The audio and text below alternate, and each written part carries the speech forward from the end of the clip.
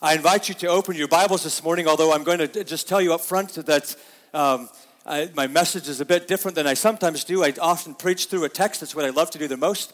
But I want to put together a message for these 4 young people that are getting baptized, and I told them I'm going to be speaking to them today.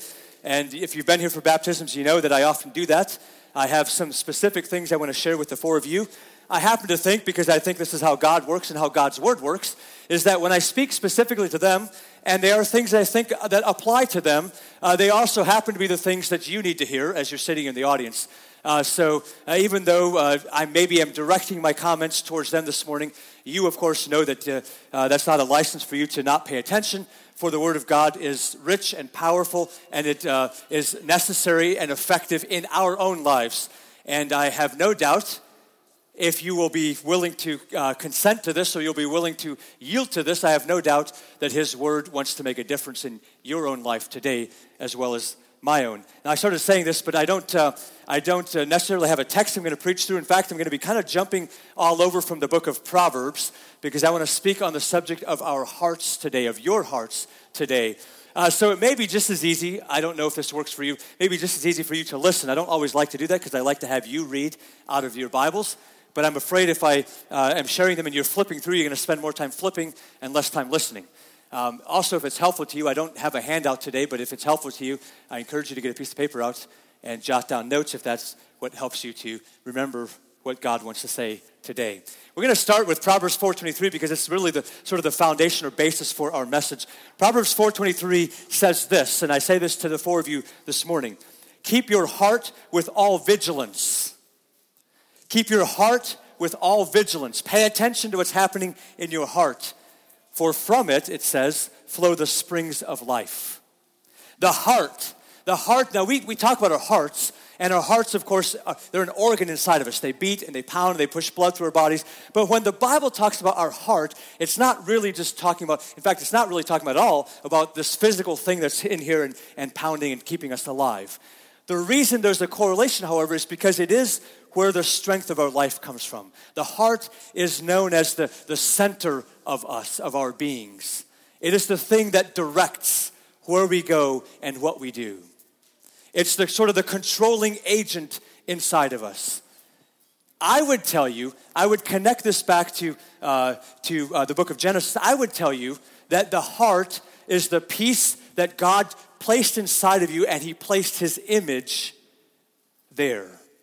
It's the part that when you were conceived, that will now live in eternity. Several times over the last couple of weeks, Merlin, you shared this quote from Ravi Zacharias about that we should not see ourselves as a body that has a soul, but a soul that has a body. And I'm going to use those terms sort of interchangeably here because I believe that's what it's talking about here, is that peace that lives eternally. God gave you a body. He formed a physical body around His image that He placed, which we're going to call our heart today. Someday when your body will grow older, Lord willing, and become creaky and perhaps be broken or perhaps fail to work, and eventually someday will die, when this physical heart stops beating, the heart we're talking about today will keep on living, will keep on existing. Someday, and for some of you who've already covered this in a lesson that we did in discipleship, someday God will put a new body around that, a new physical form around that. Keep your heart with all vigilance. Jesus said this. He said, out of our heart comes, the overflow of that comes what the mouth says. If I just quote it, it says, out of the overflow of the heart, the mouth speaks. There's another proverb, by the way, in 27:19 that says this: as in water, the face reflects the face, so the heart of man reflects the man. This is why we're going to talk about it today. Just like you can walk up to a pool of water that's undisturbed, and you can look into it, and what do you see looking back? What do you see looking back? If you look into water, what do you see looking back? Kale. You're going to see your own reflection. You're going to see your face. It's called a reflection because you see what this looks like. You, by the way, you can't see what your face looks like without a reflection. Did you know that? You have no idea what your face looks like without a reflection. But when you look in the water, you see your reflection. This proverb lets us know, there's wisdom here. This proverb lets us know that as our hearts are inside, That's who we are. In other words, if I write that backwards, if you want to know what our hearts are like, you look at what the rest of us, what the body, you look at what I'm doing is like. You can't separate. We try to all the time, by the way, but you can't separate and say, well, I'm doing these things which are maybe not good, maybe sinful, maybe not right, but my heart is really right. According to this verse, that's not going to be true. For what comes out of us has to start somewhere, right? A question I know all of you have already answered is, when we sin, who's responsible for that? Right? Who's responsible? I am. I can't say that someone out there. Now, Satan tempts us like all get out. He wants to do everything he can to lead us astray. And our friends sometimes don't take us in the right places. And we have all kinds of environmental things that are happening around us. But in the end, when we stand before Almighty God, we'll only have one answer, and that will be, it was my responsibility for what I did. As in water, face reflects face, so the heart of man reflects man. Yeah, if I read that right. So the heart of man reflects the man. Our hearts are very important. What's happening in our heart. The gist of my message today, if I can say this to the four of you, the gist of my message today is that it is your heart that you must be careful for above all things. It is the heart that must be led in obedience to the Lord Jesus Christ. For from what happens with your heart is what's going to happen with your life eventually. You may not see it right away. And if I'm talking to these four, let me just step aside here for a little bit, because I'm talking to an audience of people, many of whom have already followed the Lord Jesus Christ and walked with him, and will unfortunately have to agree with this statement. There are times when we do everything we can to cover up what's happening inside so that no one knows what's going on. In fact, many of us live a whole lifestyle like that, unfortunately. Where what's going on in here, we do everything we can to not let it come out. I would give you the same encouragement today, by the way. It's your heart that matters. Once again, I can just say this, just be upfront about this. When you stand before the throne of God someday, which you will do, you will answer for your heart, not for what you have done out here. Again, they're going to be connected, but you will answer for your heart. Actually, that's where we're going to head to, so let me just jump in. Let me share three things. I'm going to divide it in three things. Everything I'm going to say this morning is going to be a proverb. I'm going to be sharing just verses from the Proverbs that have to do with our hearts, the things about our hearts. And I want to start off by saying it's the heart that matters. Let me share a few verses that talk about hearts that God does not like. In fact, it uses the word abomination, and I think we should be very careful to pay attention to that word because it's the strongest word of hatred that we see in the Word of God. Those of crooked heart are an abomination to the Lord, but those of blameless ways are his delight. I don't think, I'm just going to say this to the four of you because that's who I'm talking about. I'm going to talk to the rest of you as well. I don't think you want to be in the place where you're an abomination to God, do you? We don't want to be an abomination to the Lord. None of us want to arrive at the end or anywhere in between and say that we are something that God hates. And in this proverb, this verse, we see that God just declares to us in his wisdom, he says that if we are of a crooked heart in here, that's an abomination to the Lord. That's why God particularly does not like blasphemy. Because it's saying one thing on one side, but our hearts are somewhere else. Why he doesn't like when we're two-faced. Why he doesn't like, it's why adultery is very serious, by the way, because it's making a commitment on one side, but it's doing something else somewhere else. He refers, by the way, to the nation of Israel many times as being adulterous. For they have committed themselves to the Lord, but they are doing something else entirely with their hearts. A crooked heart is abomination, but a blameless way, those who walk blamelessly, are his delight. A second verse along that is Proverbs 16:5. Everyone who is arrogant in heart, we're going to bump up against this word and its counterpart, the opposite side of that, several times this morning. Everyone who is arrogant in heart is an abomination to the Lord. Be assured, you can know, take it to the bank, whatever phrase you want to use, be assured that he will not go unpunished. There's an interesting phrase there, right? Because we sometimes want to get away with this idea that we think if I'm not caught doing something wrong, then I'm going to get away with it. Then I will go unpunished. If no one saw the action, then it's okay. But in this verse, it makes it clear that it's the arrogance of a heart, of the inside, that God hates. Rest assured, it will not go unpunished. And arrogance Now that's a word that we don't like to deal with very often, I'm going to say. Mostly because it's often very easy to spot arrogance in other people's lives. It's a lot more difficult to be honest about how it takes place in our own hearts. The arrogance that we carry. Well, let's keep going, because we might say to ourselves, and we might be right with people, that I can often hide things for a long time. But Proverbs 24:12 says, if you say, behold, we did not know this, does not he who weighs the heart perceive it?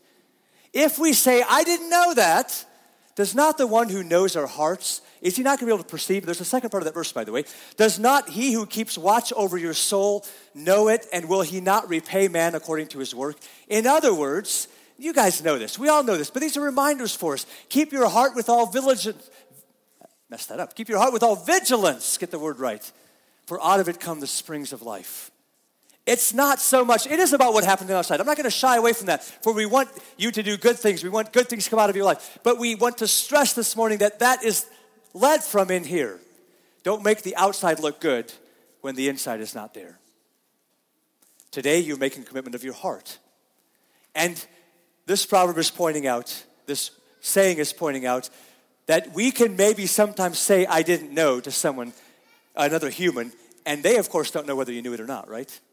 My children try this sometimes, by the way. I have one of my children sitting right up here. Our children try that sometimes, don't they? When they're going to be getting in trouble and they say, well, I didn't know. And to be honest, as a parent, I don't know if I should admit this up front because I have children to do this, but to be honest, as a parent, we don't always know whether you knew or not, do we? That's why this verse is so important, because it makes it clear to us that there is someone who does know, and in the end, you will have to reckon for it. By the way, there's also comfort in that verse. For if you truly do not know, listen to how this, let me just flip back a screen. Listen to how this, if you say, behold, I did not know this, does not the one who weighs the heart perceive it? In other words, if you truly don't know it, there's comfort in this verse because God knows your heart and he knows that you're telling the truth. And I believe God is a gracious and compassionate God. He loves you. He cares for you. At the same time, we recognize that if we say that in error, if we are lying, then we know that we cannot evade this. In the end, this is a pretty common, well-known proverb. In the end, there is a way, or every way of a man, sorry if I get it said right, every way of a man is right in his own eyes. But the Lord weighs the heart. It's the heart that matters. I can tell you, if I can have your attention, Kale and Silas and Melissa and Susie, I can tell you there will be lots and lots of times in your life where you will be convinced that what you're doing is correct, and you will look back at some point later and realize that you were wrong about that. I'm going to guess it's probably already happened in your life, but it will happen some more. I say this in honor or to recognize the truth of this verse. There are ways that seem right in our own eyes, but the Lord is going to weigh our heart and he's going to know, which is why the next two parts of my sermon are so important. It's what we want our heart to look like. It's the heart that matters in the end, and we want to see a heart that is yielded to him. We want to see a heart that is yielded to him. Now, this may sound a lot like the verse I just shared, but it is a little different because it has to do with surrendering to the Lord. It says that the heart of man plans a way. Our hearts decide what we want to do. By the way, our hearts can't be trusted. I don't know if you know that or not. Our human hearts, the desires of our human hearts, they can't be trusted. So our hearts will plan the way, but the Lord is the one who will establish the steps. In fact, let me just go to the next one because the next one makes it very clear that the king's heart is a stream of water in the hand of the Lord, and he turns it wherever he will. None of you sitting here today, and the whole audience, are kings or queens. They are the most powerful people we may know of, or presidents, or whatever title you want to associate. And God makes it clear in his word that he holds even their hearts in his hand and can turn them wherever he wants to. If we are not even at that level, according to our minds, at that level of control of things, then you know that we are certainly under the Lord's hand of control. I would tell you this not as a threat. I would tell you this as a comfort as an encouragement that you should and can, in fact, and should, in fact, yield your heart to him so that he may turn it at his will. It is where you want to be. For Proverbs 18:12 says, before destruction, a man's heart is haughty, but humility comes before honor. There are those times, I don't like speaking in these kind of phrases because this is a happy day, it's a day of celebration, but it's a day that I cannot shy away from also speaking truthfully. There are those times when we will persist in our own ways and the Lord has to break us. This verse talks about that. Before destruction, a man's heart is haughty. That's the second time we see this phrase that has to do with arrogance. Again, I apologize. I'm talking up here all the time, and I don't want to do so at the exclusion of all of you, for you're not exempt from these verses.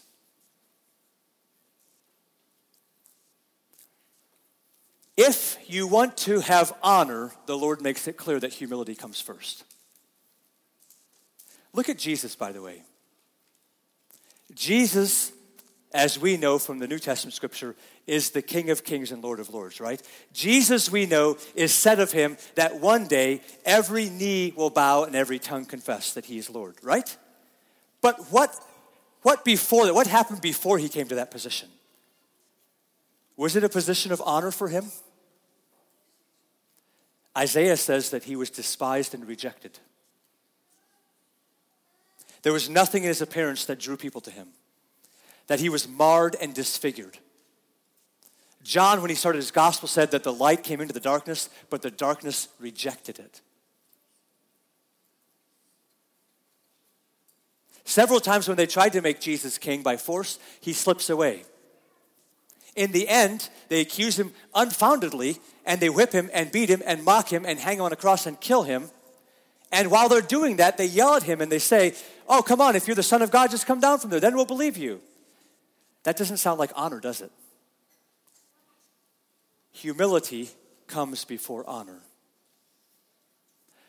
The book of Hebrews again says that the path that Jesus walked is the path that you and I should walk, which means humility comes before honor. Your honor, if it's going to come, the true honor, the real honor, is going to come a long time down the road. That day when you stand before the throne and he says, "I declare you innocent. Well done, good and faithful servant. Come into what I have prepared for you."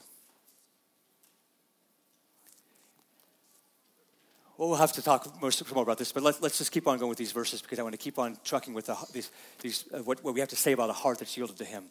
This Proverb 28:14 says, "Blessed is the one who fears the Lord always, but whoever hardens his heart will fall into calamity." Calamity is disaster.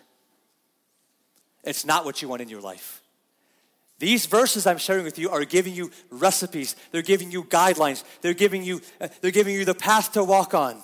The one who fears the Lord always, the one who recognizes that what he has to say and what he wants me to do is far more important than what anybody else has to say or what anybody else wants me to do. That one who walks in that will be blessed. But the one who will harden his heart to what God is trying to do in his life will face disaster or calamity. The next one, again, you may not like to hear ones like these. The wise of heart will receive commandments. Nobody likes to have people tell us what to do. Right? And as young people, a couple of you are a little young for this yet, a couple of you are right in the middle of this, that we really don't like when people tell us what to do. It's no different, by the way. You could turn around and look at the people behind you, and those that may be a lot older than you, most of us still don't like people to tell us what to do. And yet, this proverb says that the wise of heart will receive commandments, but a babbling fool will come to ruin. Again, we have that same ending part. I would be remiss to tell you that first and foremost, chief of importance is these commandments that come from here. Blessed is the one who lives in the fear of the Lord always, but the one who hardens his heart will come into calamity.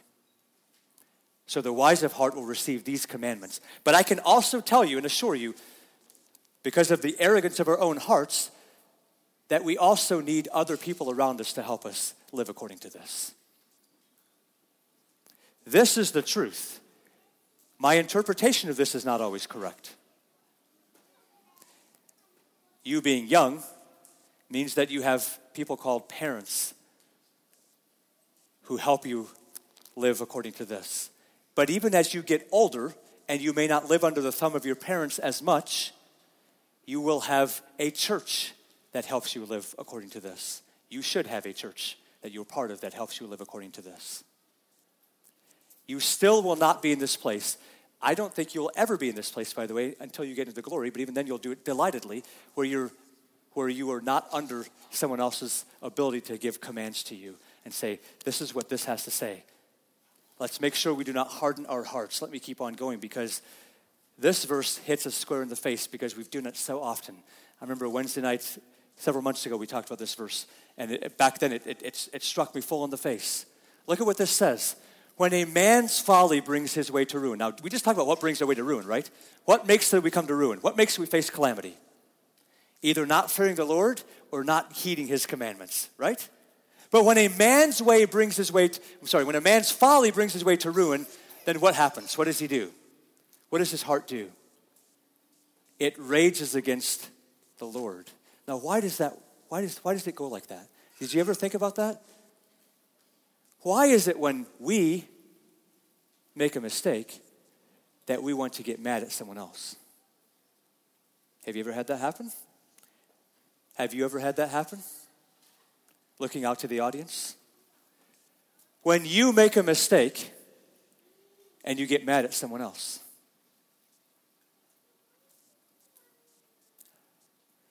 This is the heart, the foolish heart, the flesh heart of man. That when we come of our own choice, remember whose fault is it when we sin? It's ours. Which means when our own folly brings us to ruin, our heart rages against the Lord. I can tell you, now I can make this statement about out there, and I will make it, but I want to make sure it comes back in here too. I can tell you there are hundreds of thousands of people who live angry at God, and it's their own folly that has brought their way to ruin. But let's not be so busy to point the fingers out there that we don't recognize the same tendencies for us in here.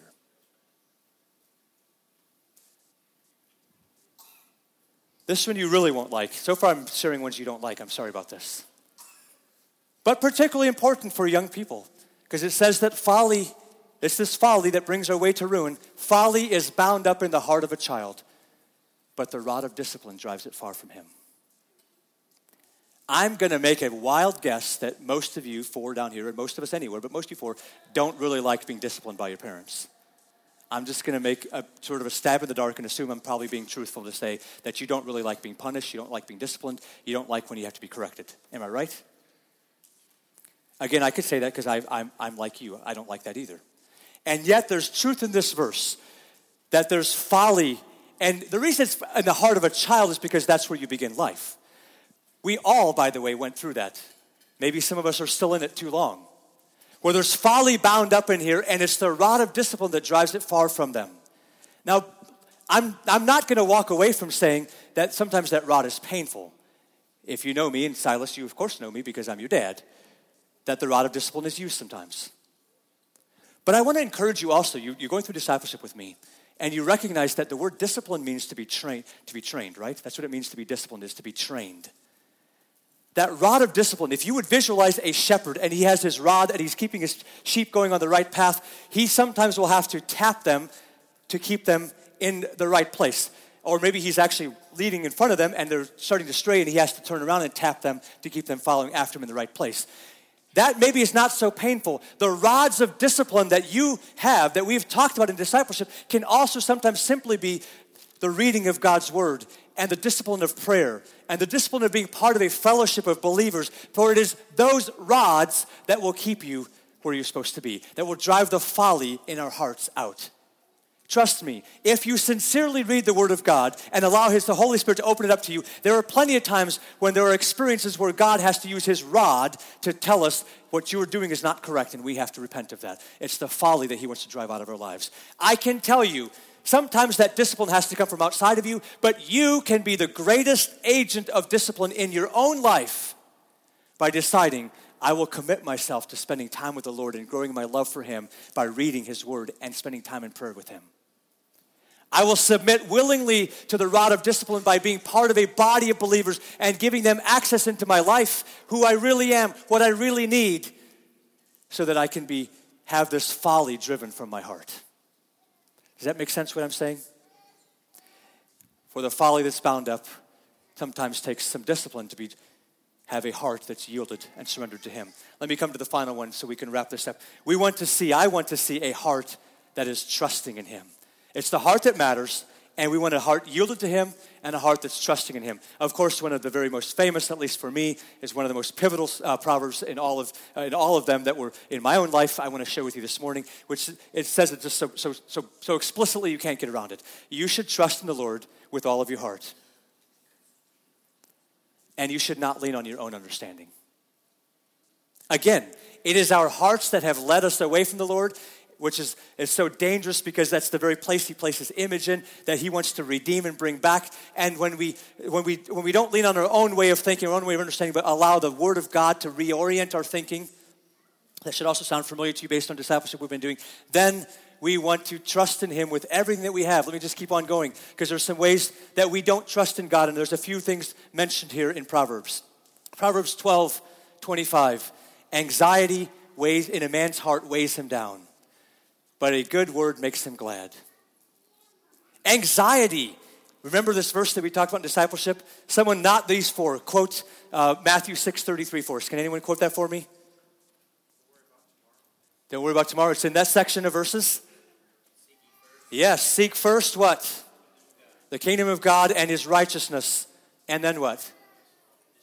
And all these things shall be added unto you, right? This verse is Jesus' words are exactly about this right here. Because he knew that anxiety in a man's heart will weigh it down, but a good word makes him. He knew that when we're stressed about things, when we're worried about things, that keeps us from being faithful because we're so consumed with this stuff. And he says, listen, make so that the kingdom of God and being right with him is your top priority, and trust him to take care of everything else. It's in that context where he says, listen, look at the birds of the air.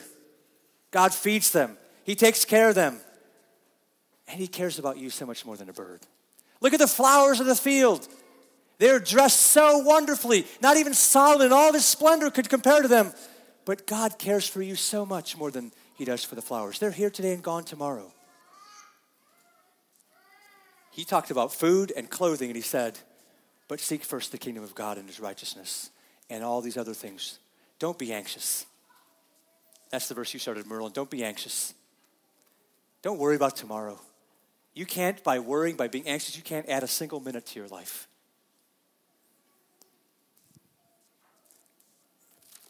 Anxiety in a man's heart weighs him down, but a good word makes him glad. I wanted to read these verses for you this morning too, because I believe they apply. If you're talking about being anxious, Paul had these words when he wrote to the Philippians. If you want to know what to do with an anxious heart and how to bring good words into your life, do not be anxious about anything, he wrote in Philippians chapter 4. But in everything, by prayer and supplication with thanksgiving, let your requests be made known to God, and the peace of God, which surpasses all understanding, will guard your hearts and your minds in Christ Jesus. You notice what he said there? The peace of God guards what? Our hearts. You see, he knew it was about our hearts. When our hearts are anxious, then it weighs us down. But when we take everything that's weighing us down to the Lord in prayer, with thanksgiving, we ask him, we trust him, we say, you've got this, I don't need to carry it, then the peace of God will guard our hearts and our minds. A few other things that make our hearts not trusting in the Lord. Anxiety is one of them, but so is envy. Look at this proverb. A tranquil heart, a heart at peace, gives life to the flesh, but envy makes the bones rot. Envy.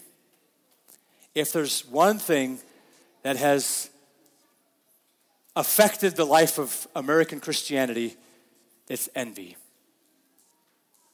It's us looking around and seeing what everyone else has and wanting it. It's us wanting to be just like everyone else is. It's us wanting to, and I can say this because I have it in my blood, but it's us wanting to keep up with the Joneses. It's thinking that what everyone else has, I need to have too. Envy has wreaked havoc in our lives because it has prevented us from trusting in the Lord with all of our hearts and not leaning on our understanding.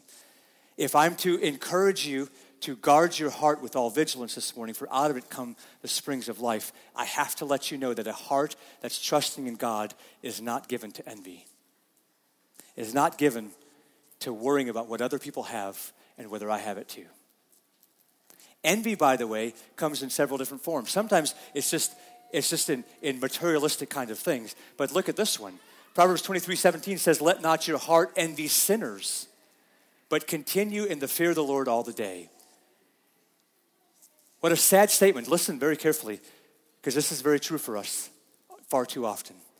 What a sad state we are in when those of us inside the church spend most of our time envying what sinners have. I can tell you, if you want what they have, you can have it. But in the end, it will be them who wishes to have what those in Christ have. Jesus made that abundantly clear when he told the story of poor man Lazarus. You can have all you want now if you want it. You should count the cost, in fact. Jesus said that. You're about to go into a tub of water symbolizing what's happened inside of your heart. You can have all that you want right now if you want it. But I can assure you, it's the fear of the Lord that will bring you to the right place in the end. I've encouraged you over and over again in discipleship to take a long view of things. You look at the goal you want to have at the end, which is to arrive in eternity with God, and you orient your life to that direction because that's where you need to be headed. One more thing that has to do with our hearts and not trusting in the Lord that hits us every day because we see those people that are enemies of God getting away with things seemingly. And so we have to be reminded that a heart that trusts in him does not rejoice when your enemy falls. That the heart that trusts in him does not glad when someone else stumbles. This is to remove us from being vindictive or wishing we could get at other people. It's also to remind us that there are those who may speak ill of us, who may not agree with us. If we are faithful to the Lord, it will set us apart. We should be different from the world, which means there are those who may come against us. And we want to be like Jesus, who laid an example for us, who did not revile when he was reviled, who did not strike others when they wanted to strike him, but who instead entrusted himself, look at these words, entrusted himself to him who judges justly. Meaning that when someone does something unfair to you or says something untrue about you or treats you unkindly or sins against you, that you do not want to get vengeance yourself. You do not want to rejoice when your enemy is going to fall, but you want to be glad and say, I will trust God to take care of it in his way when he can. Let's wrap this up.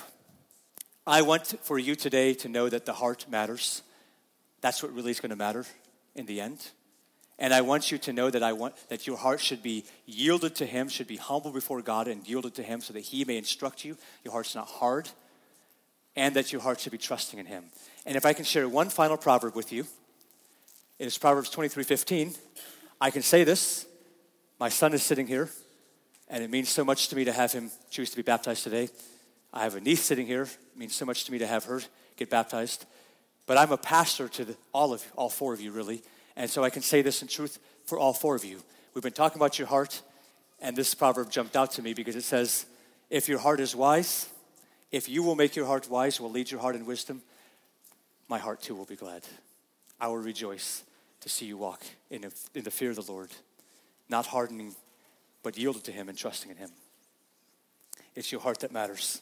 Okay,